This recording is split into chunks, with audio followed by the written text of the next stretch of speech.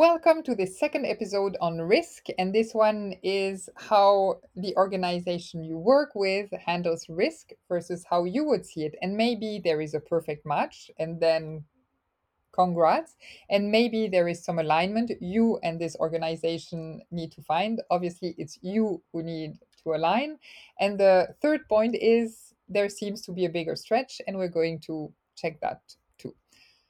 The first part, the first element when we talk about risk management and how you see it and how the organization you work for sees it, the most important element you need to ask yourself is it, does your values on risk and failure and also trying again and the element of failing often, does it match with how the organization views the risk and the impact? Because, and that is a fundamental question before I go into because you need to understand not just what is said, because most organizations will say we really have a high tolerance for risk, yet what is not said, yet what can you observe when you see how meetings are done, what is really happening in this organization's work culture. And there is no judgment here. It is just observe what is done and observe if you match with the organization. Now, when I say when you match, there could be a few reasons why an organization might be more conservative than usual. Number one, it could be just out of restructuration, and this organization would like to slow down. So maybe this is not the time when you're going to challenge every structure and every reporting methodology. Number two, maybe this organization is thinking about soon starting a restructuration or hiring consultants or making a big change, and they don't want to do a small change before a big one. So, again, they might have a very conservative approach to risk.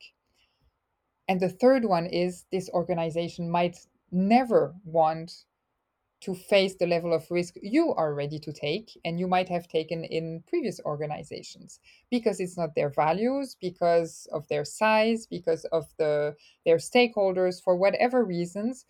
You have a higher tolerance for risk, and this is how you've worked up till now, than the organization. Then you need to review with your boss, ideally find a mentor, and also observe what is happening around you. If the tolerance for risk is low and you expect a high tolerance for risk, then this is going to create a major tension eventually between you and the organization, because we talk about how you work, it's part of the values. Again, any stretch can be done on most of our values and work culture for a limited time. We talk about short term. Yet, if we talk about mid to long term, you cannot stretch, you cannot have that openness. You will be stressed, your manager is going to be stressed, his or her manager too. There's no way this can work. What can work though is if you see it's a temporary issue because again the organization is going to restructure, because the organization might be um, on the verge of hiring consultants to review their systems or for whatever reason, then it's worth it to pause and to give this space so that you can all grow. Yet thinking you have the power to influence or go against an organization's culture, that is impossible. It's the same as if you would be hitting a brick wall. You'll go nowhere. So the only thing you can do is number one, observe what is the status of the organization. Is it slowing down because afterwards something, an acquisition, a restructuration, consultants being hired? Is there something big happening and you just happen to be there before, so nothing will change for a short term? Or is it the way the work culture is, and then you cannot go against it? The only thing you can do, if it's a really short term issue and you feel there's a lot of micromanagement, a lot of reporting, be proactive.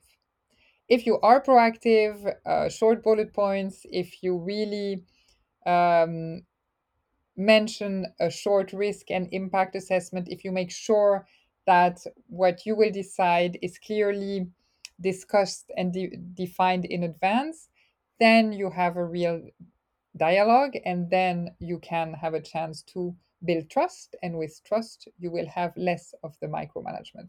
Again, it is worth it to see what kind of situation you're in, and if you have any question, I'm happy to, you can drop me a note and I will answer it personally. And thank you again for listening. See you in the next episode.